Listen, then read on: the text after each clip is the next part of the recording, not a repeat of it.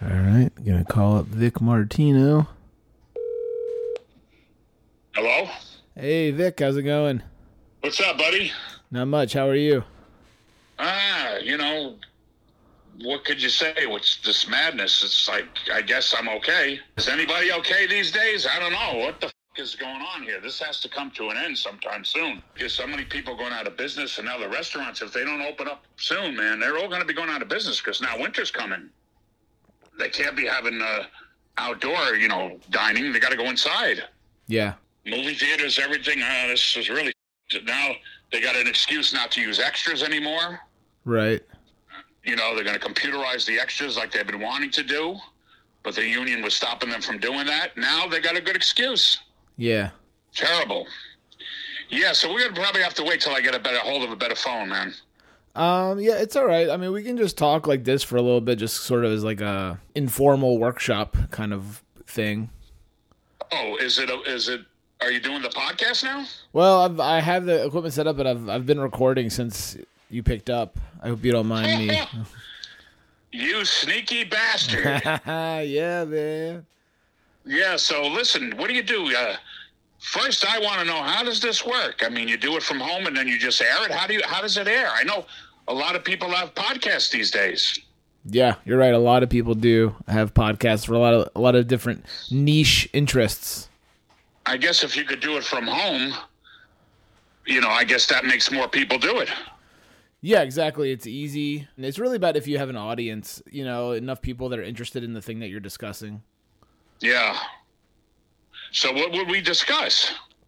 This is like a test run. This is a podcast, but not really a podcast, but a podcast that's not a podcast. It's an exploratory pilot.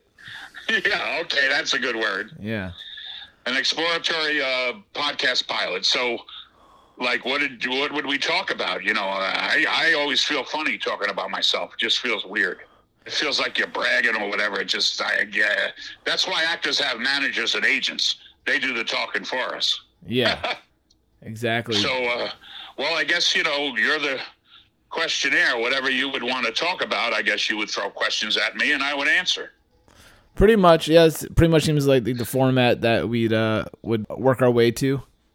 So, what would, for instance... Well, let me share with you basically the idea for it came when you sent me that Regis photo. Oh yeah, well that's what I guess got the ball rolling, yeah. Yeah, and I put it on Instagram and I saw so many people reacted to it, and I've known you for at least 5-6 years now, and I've never once remember you mentioning hanging out with Regis. Yeah, I don't talk about myself. Yeah, exactly. And you're a modest man, you're a humble. Yeah, I am. I mean, it's in the past. I mean, it's like the 90s were when I was pretty much had a good career going. Yeah. And that was just one of the gigs I had, Tavern on the Green. And after, Regis Philbin happened to be in the audience. And after the gig, he invited me to sit down at his table with his wife and the producer. And then the next day I didn't see it because I didn't watch the show. Sorry, Regis. But the next day I was told by friends, hey, Regis was talking about you on his show. He didn't have me on as a guest because I wasn't a real bona fide celebrity, Right. And it was a talk show with Kathy Lee. But he was talking about me, which, he was a really nice guy. And I was, I was like, wow, man, I wish I would have seen it. But I didn't even know he was going to do that. He didn't tell me. We had dinner together, and it was his wife and his producer, and he invited me. I was the only one that wasn't associated with the show at the table. Nice. I guess he liked my act. But yeah, during the 90s, I was performing a lot of gigs. I worked Atlantic City. I used to be a regular at the Sands, and then I worked the Showboat. I actually, Trump Castle, one of the Trump-owned casinos, the one that was off the Strip. I don't know if that's the Castle, or he also had Trump Marina. I forget which one it was. These things become a big blur. But, and then there was the Foxwoods, Turning Stone, Mohegan Sun, back and forth. I used to work these places. And then Vegas, I did the Flamingo Hilton in Las Vegas and in Laughlin, Nevada. So I was keeping busy then. And what was your act, basically? I used to do comedy and sing. I used to I didn't call myself a comedian or a singer. I called myself Vic Martino, entertainer extraordinaire, because I was an entertainer. I sang and did comedy. I didn't do one without the other, but I say that jokingly when I said entertainer extraordinaire.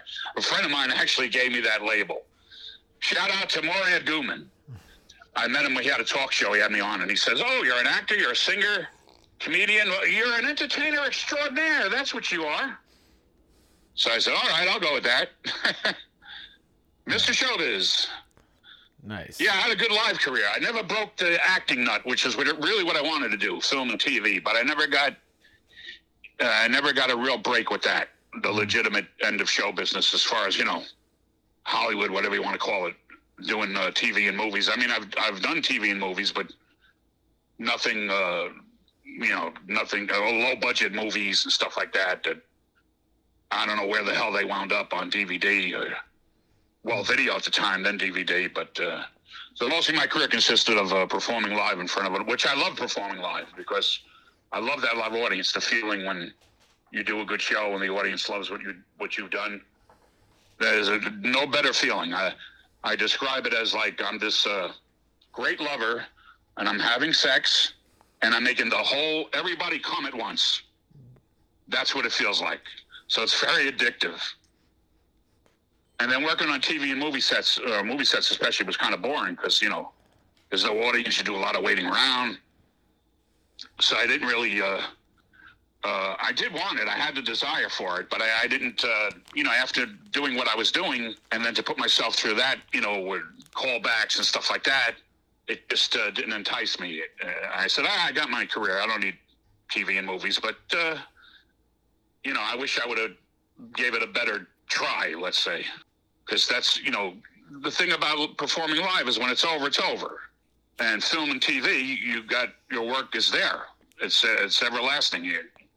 I mean, the bad part of that is if you do a bad job, then that you can't do it over, but it's there, and it's something you could leave as a legacy. Whereas when you do live shows, well, when it's, like I said, when it's over, it's over. You had to be there. But I got good memories. And I got a lot of good pictures, like that one with Regis. Who would you say is one of your top celebrities that you got to meet when you were working as a lounge singer? A lot of celebrities I grew up with. Television guys, like baby boomer guys, like, Bob Denver, Gilligan's Island, Frank Gorshin, the Riddler on Batman. I'm trying to I don't know if you know Bill Kirkenbauer, Jimmy Walker, Dynamite. A lot of those TV sitcom guys used to work at Atlantic City. They would do like sign autographs and stuff, and they would be there. Mickey Rooney, an old time star, and Pat Cooper, comedian. There's quite a few. I'd have to look through my pictures to remember most of them. Like I said, those days are all one big blur now. It wasn't that long ago, but it was long enough. Mm-hmm. And I don't like talking about the past. I mean, I've done what I've done, and I had a good time doing it. It was fun while it lasted. I basically performed from, the 90s is when I started really doing good. I started working the hotel casinos, Atlantic City, Vegas, whatever, like starting in 95 up until, for about 5 years. But I worked a lot, New York, a lot of the New York venues. We had a lot then, which we don't have. So, unfortunately, sadly, they're no longer. New York isn't what it was as far as live entertainment. Used to have so many cabarets and showrooms, comedy clubs. You just don't have it anymore. Not like it was where you could actually perform at, and you had places to go and test your. If you had a gig, you could go to a place, do an open mic, and they'd let you on. You test your material, make sure it was good. The audience was responding. And most of the money was in the corporate gigs. But what was I going to say? I'm talking so much now for a guy that doesn't want to talk.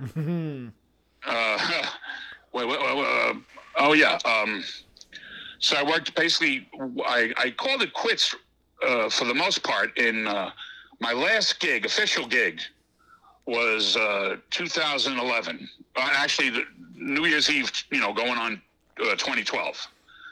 Because we always worked, if you were a good performer, you always worked New Year's Eve, and I always worked New Year's Eves. And that was the last one. I lost the desire. I lost a lot of members of my family, my loved ones, and it just didn't seem to mean anything anymore. And when you lose the desire, that's it. So I basically, said, all right, I had a good career. But then when I met you, when we did the documentary film, that started spiking my interest in performing again. What was this, 2017, the documentary film we did, because it was in the 2017 Williamsburg Film Festival. Mm-hmm. So I started getting a taste of, being in public again.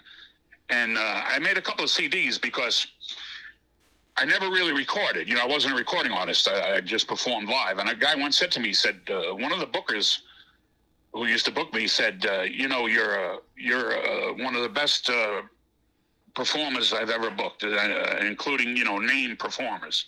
He said, but you'll never be a recording artist.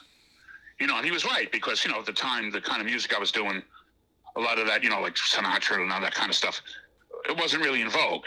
And he said, you got to be seen live to be appreciated, because you're also funny, and you're not just a singer. So just out of vanity, I decided to make a couple of CDs with a very good, he's now a friend of mine, Jason Simonik. You met him. You met Jason. Mm-hmm. Yeah, and he's a very good recorder. He could record. He's very good. So we recorded a couple CDs. One was I recorded in his studio, and the other one was just like I called it a bonus track, bonus CD that I gave. These I gave away free. I had no intention of making money with them. It was just a vanity project, and I would give them away as gifts. And I did the one recording in his studio, and the one we got from when I retired from show business. I started working just like on weekends doing security in my neighborhood.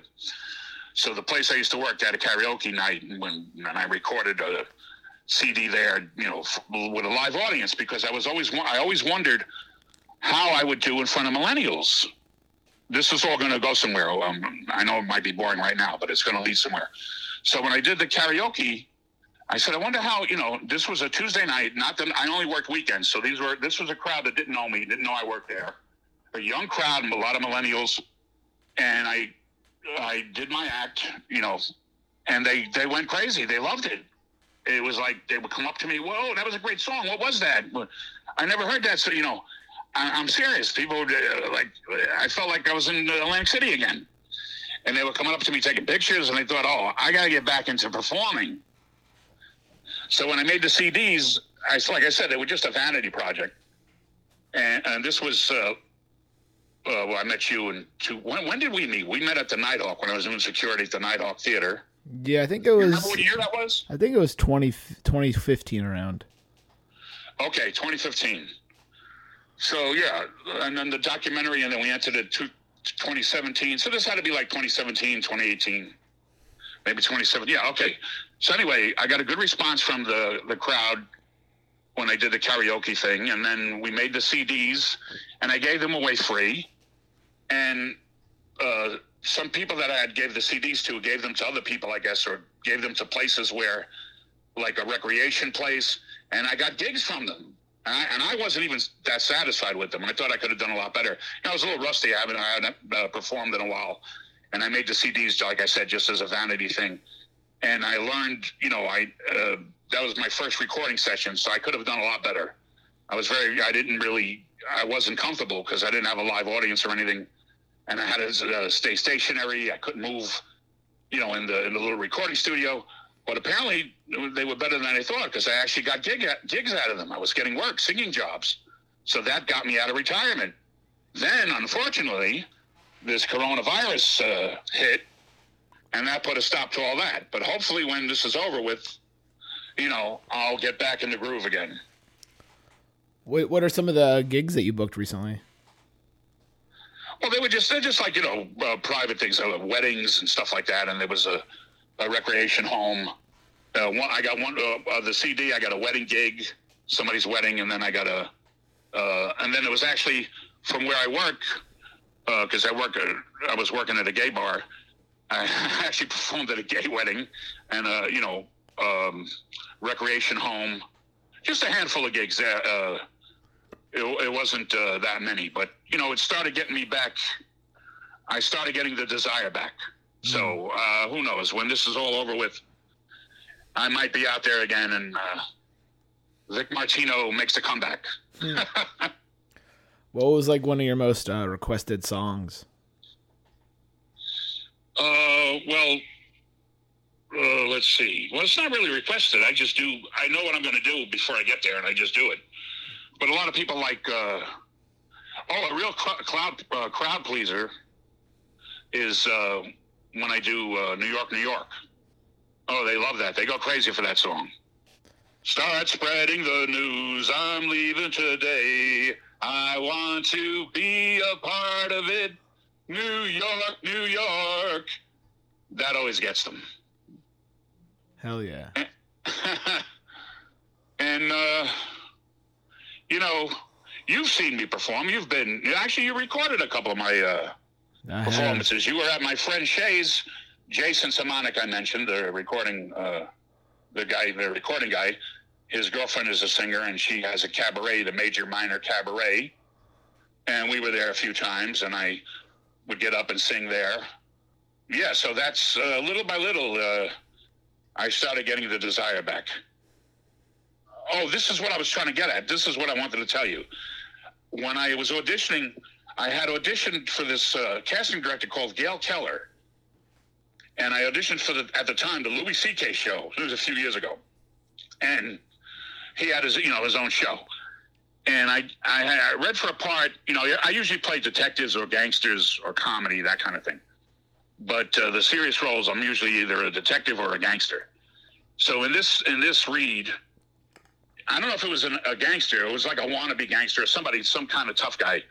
And he wanted Louis C.K. killed because he felt Louis C.K. was hitting on his girl or flirting with his girl. Yeah, I don't know the whole script. I just read my part. But it was a good lengthy, chunk of dialogue. And when I got finished, Gail Keller said to me, and I'm not making this up, there's a quote, "You're great. How come I don't know who you are?" Oh, wow. I said, "So how do you answer that?" I want to say, "Well, give me the part. I'll take you to lunch. You'll get to know me." Yeah. But that goes to show you it's who you know. You got to keep making the rounds of the auditions, and they get to know you. Because it's a small slew, casting directors and the actors that make the rounds auditioning, and then they get to know you, So I wasn't known because I wasn't doing that many auditions. I wasn't making those rounds. So she said that, and I was like, oh, wow, that was, I didn't know what to say. But I made up my mind right then and there. If I didn't get that part, I was calling it quits. What other job somebody says, "You're great," and you don't get the job? Yeah. And that's how rough acting is. It's a lot of other factors go into it. This, the legit straight acting. So I didn't get that part. And so I said, that's it. I'm done with that, with the acting. But a friend of mine, his name is Dan Vitale. He used to be on Saturday Night Live. You might not know him because he wasn't on long.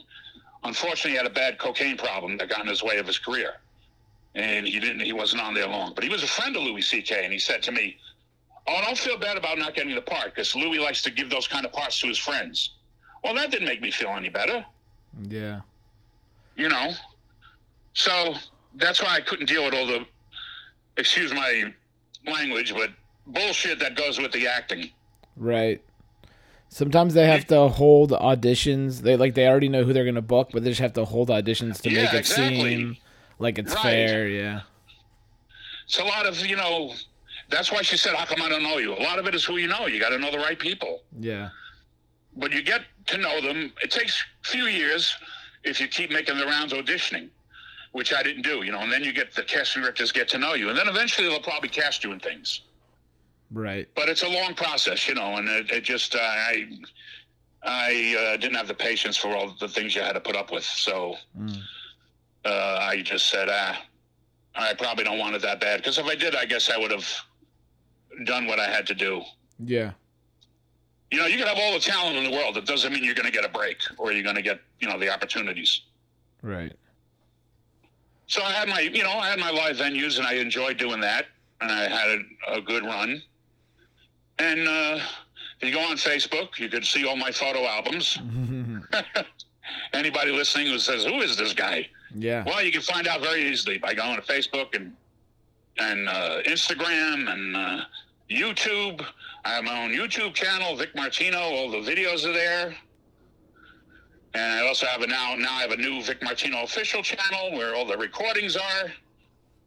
So I guess I'm an online celebrity. Yeah. At least a legend in my own mind. No, I was just a lucky guy for a while. I was able to work at something I love doing. I'm sorry, what were you going to say? I was going to say some of your videos that you have some pretty good viewership. There's like a lot of positive comments. Oh, yeah. Yeah, I mean, my acting reel, I was on YouTube, I don't know, maybe 10 years ago when I first put up a few things. And my acting reel at the time, and my friend said, the same guy called me Entertainer Extraordinaire, Morad, said to me, Vic, how does your acting reel get all these views, these hits? It's just an acting demo. Most people's demos, they get like 20, maybe 50. Their friends watch, but you're getting all these hits. Well, I think it was because one of the things I did was I was on The Sopranos, a small part, but I really parlayed that. And when I got on YouTube and I had my Soprano scene was I put my Soprano scene up on YouTube. I think that's what got me a lot of views and hits because that's how my acting demo got a lot of views because they saw Vic Martino from The Sopranos, and I guess they got interested in me, and that made them watch my other videos because there were a lot of Sopranos fans at the time, and still are, I guess. So that's why a lot of my videos that I put up, I always put in the subject, Vic Martino from The Sopranos, because I figure that's what's getting people's attention. I don't know if it still does, 2020, but I think that's what made a lot of people watch a lot of my videos because I was on The Sopranos, and then they started watching all my other videos as well. I don't know. I'm guessing. I don't know what the reason it could have been that I've gotten so many views. Would you say that would you say that your role in The Sopranos was like the highlight of your acting career? I guess, yeah, in a way. I mean, it really was a small part, like an under 5, and I added an extra line of dialogue there that the director liked, and he had me keep it in.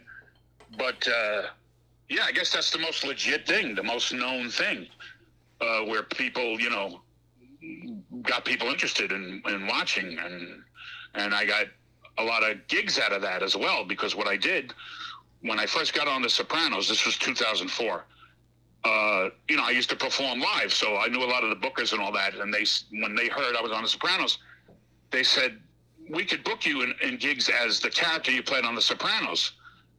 Well, I had to really pimp him out, so to speak, because I played a guy that ran a whorehouse.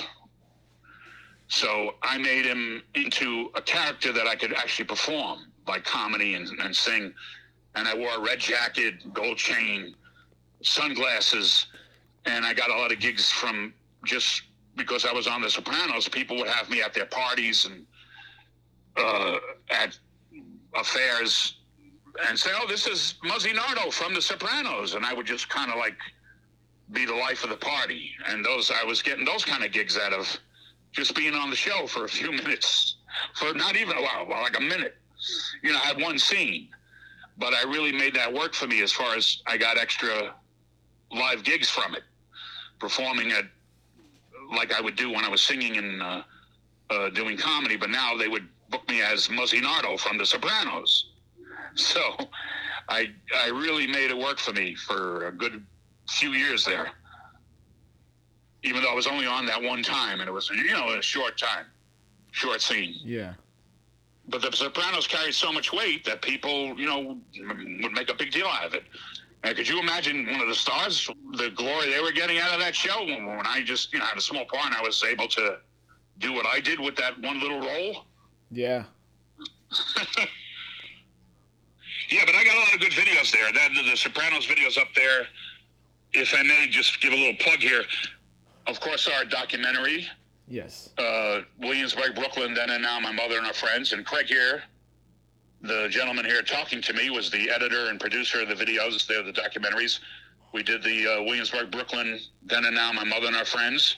There's actually 3 versions. The 20-minute version, That was at the 2017 Film Festival, Williamsburg Film Festival. Then there's a bonus feature one that's 40 minutes. And then Craig did one on his own there. He took extra scenes and put in that 60 minutes because we tried to enter it the following year at the 2018 Film Festival. But instead of the short film category, we were going to enter it in the feature film category, but they didn't accept it for that year. But that's also on YouTube. And then there's that documentary about Greenpoint, Brooklyn. Here Goes the Neighborhood. Mm-hmm. And two of my proudest acting reels, I think, my acting videos that I have online. One is called Coach, and I really had to go to a dark place for that. I was exhausted after I did it because I played a guy who wasn't the usual detective or gangster. It was a guy who had a Pop Warner. You know what that is? It's like Little League?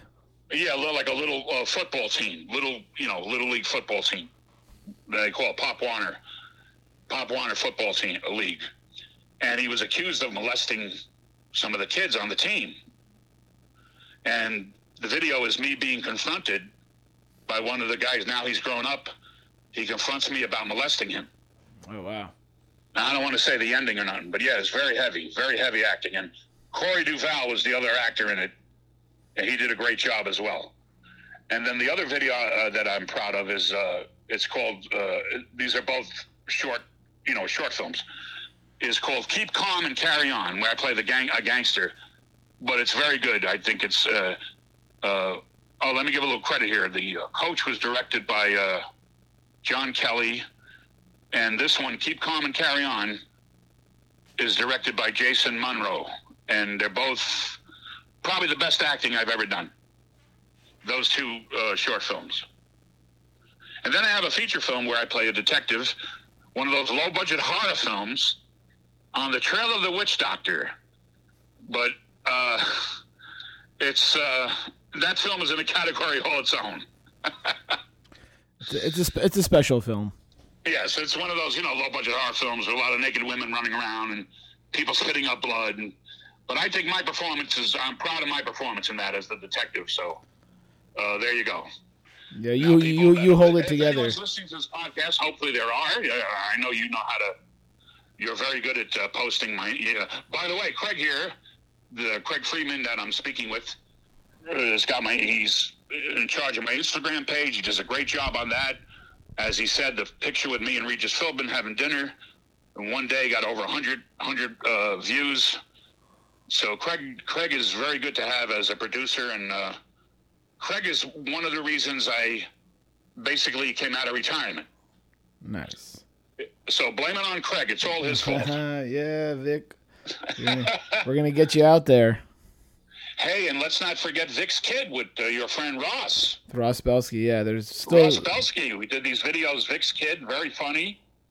A series of videos that I put them on my YouTube channel, and Ross has them on his, and they're on Instagram. They're all over the place.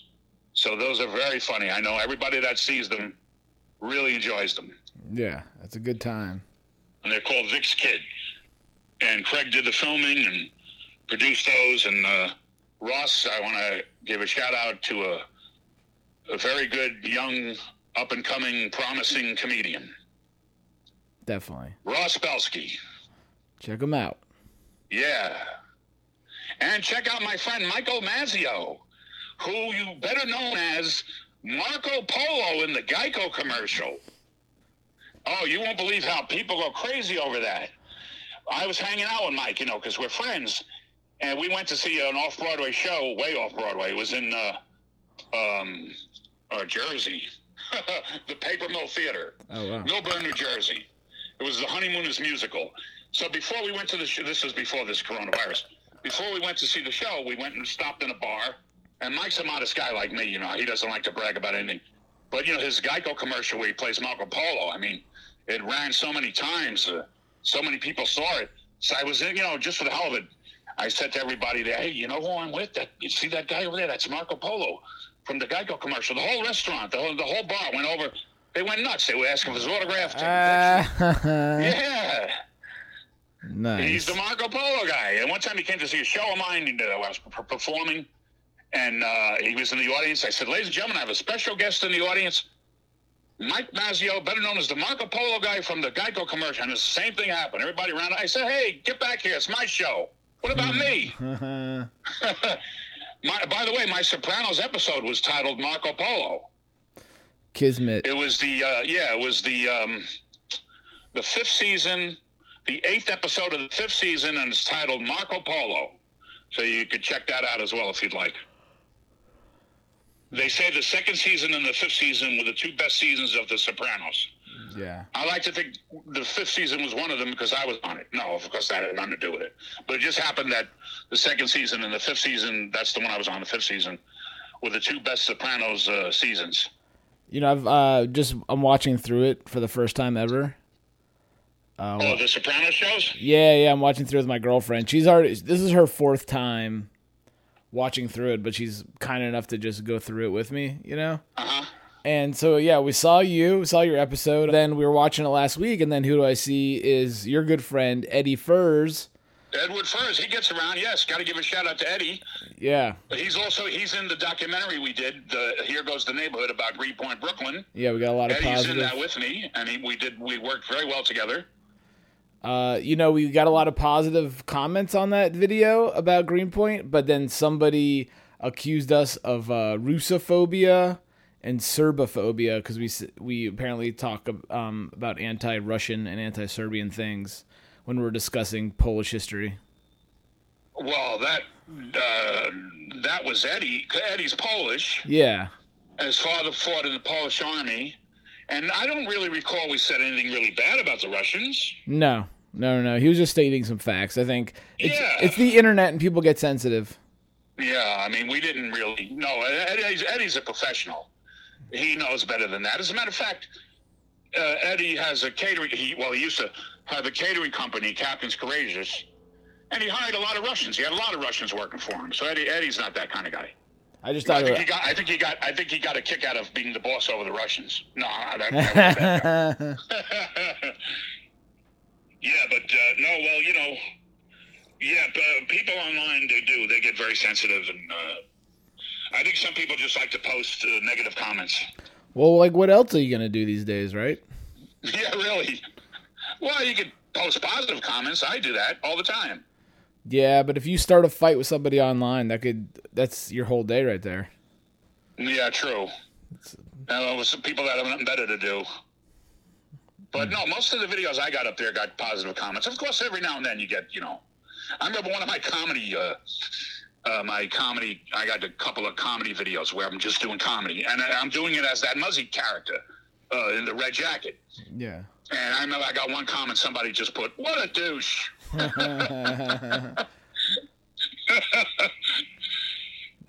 Yeah, I just laugh at that stuff. Hey, listen, everybody's entitled to their opinion. Yeah, absolutely. And opinions are just like assholes. Everyone has one. Exactly. Well, I guess we did the podcast. Yeah, I think this is a good. I'm gonna go back and listen to it later and maybe do a little editing. You're real good at editing and stuff, so I know when I do something with Craig Friedman, I know it's in good hands. Thank you, Vic. I told you honestly, I've been asked to do this kind of thing, seriously, with guys like from Facebook and all, that know I'm a performer and have podcasts. There's this one guy had a podcast, wanted me to come on as a guest, and I said, no, I really, I don't feel comfortable talking about myself. And so, but when you said you were going to do it, I said, for my good friend Craig Friedman, I'm there for you. Nice. Good. Yeah, I'm glad. I think this would be a cool platform for you to just share some stories from your past and even some things that, you might not think are that interesting. Like my audience at large might actually find pretty intriguing just about being an original New Yorker just because, it's kind of, it's pretty much disappearing altogether. Yeah, I know. Unfortunately, like I said, New York used to be a place for live venues, and all throughout, the 80s and 90s, when I first started in the 80s, the 80s I call my learning what not to do years. I was falling on my face, making mistakes. And then the 90s, I really started working. I got really good. But yeah, you had all the clubs and all the venues, and really what killed that was 9/11. Yeah. that really put a big dent in it. You know, I was still getting work up until, like I said, my last gig was New Year's Eve 2012. But yeah, I see the change. It's I kind of feel sorry for performers coming along now because they don't have all the venues like we did. But now, you know, you've got the opportunities online, which I didn't have. Mm-hmm. And like a lot of the performances that I did in Atlantic City and all are lost because we didn't have the technology then, like the cell phones with these great cameras connected to them. Mm-hmm. You know, you had to like set up a tripod, set up a camera, have somebody, you know, standing by so somebody didn't knock it over. So I just didn't want to deal with that, you know. I didn't want it to get in the way of my performing. Plus, performing for a live audience and performing for a camera are two different things. But now, you know, you got such good equipment, you know, the technology. Just on a cell phone, you can make a movie practically. Yeah. So the advantage people have now is they got the technology aspect. They could do things online and promote themselves that way. So I guess it all evens out in the end, you know. Yeah. I guess so. Is there anything you've been doing during the pandemic to kind of keep yourself occupied or keep yourself sane? Well, I post a lot of stuff. What I'm trying to do in the process of going through stuff, I want to get some of the stuff I've done that I do have on video and get it transferred to, you know, DVD or to, what do you call those drives? Flash drive? Mm-hmm. Yeah, flash drive. So that I could put them online. And so I'm in the process of trying to sort through things. And that's how I came up with that Regis picture. You know, I'm going through stuff and it's bringing back some good memories. And I figure, hey, what the hell? I got them. I might as well use them and post them. Yeah. You know, some people think you're bragging. It's like, no, it's got nothing to do with that. This is just preserving your memories, you know. Yeah, it actually happened. Yeah, exactly. So, hey, why not? Maybe I'm too modest. That might have been a problem, too, in promoting my career. I was a little too... well, I wasn't always modest, to be honest with you. You know, there was a time I was pretty much of a... I wouldn't say an egomaniac, but, you know, I calmed down as the years went on. I do have stories to tell. There were gangsters involved, women. Yeah, there were some things I could talk about. And you should. Head. You know, there's stories I could tell. So maybe one day we'll do that. But I guess this is good now for a start. Yeah, we're just testing the waters. All right, Craig, well, it was good talking to you. I'm glad we did this, and I hope you're hanging in there, and let's hope for the best for all our sakes, and hope this madness we're going through comes to an end soon. Well, we got to lean on our creativity to pull us through. Exactly. All right, Craig, well, it's always good to hear from you, and anytime you need me, I'm there in your corner. All right, thanks, Vic. Yeah, we'll get on the phone again real soon. All right, buddy. All right, man. All right, bye. Hey, Craig, listen, I got an idea. I think it's a good one. This song will be perfect to end the podcast with. That's Life. Me singing That's Life off my CD. You could just record it onto the end there. Yeah, I'm telling you, when you hear it, you'll know what I mean. Be a perfect song to end the podcast with. That's life.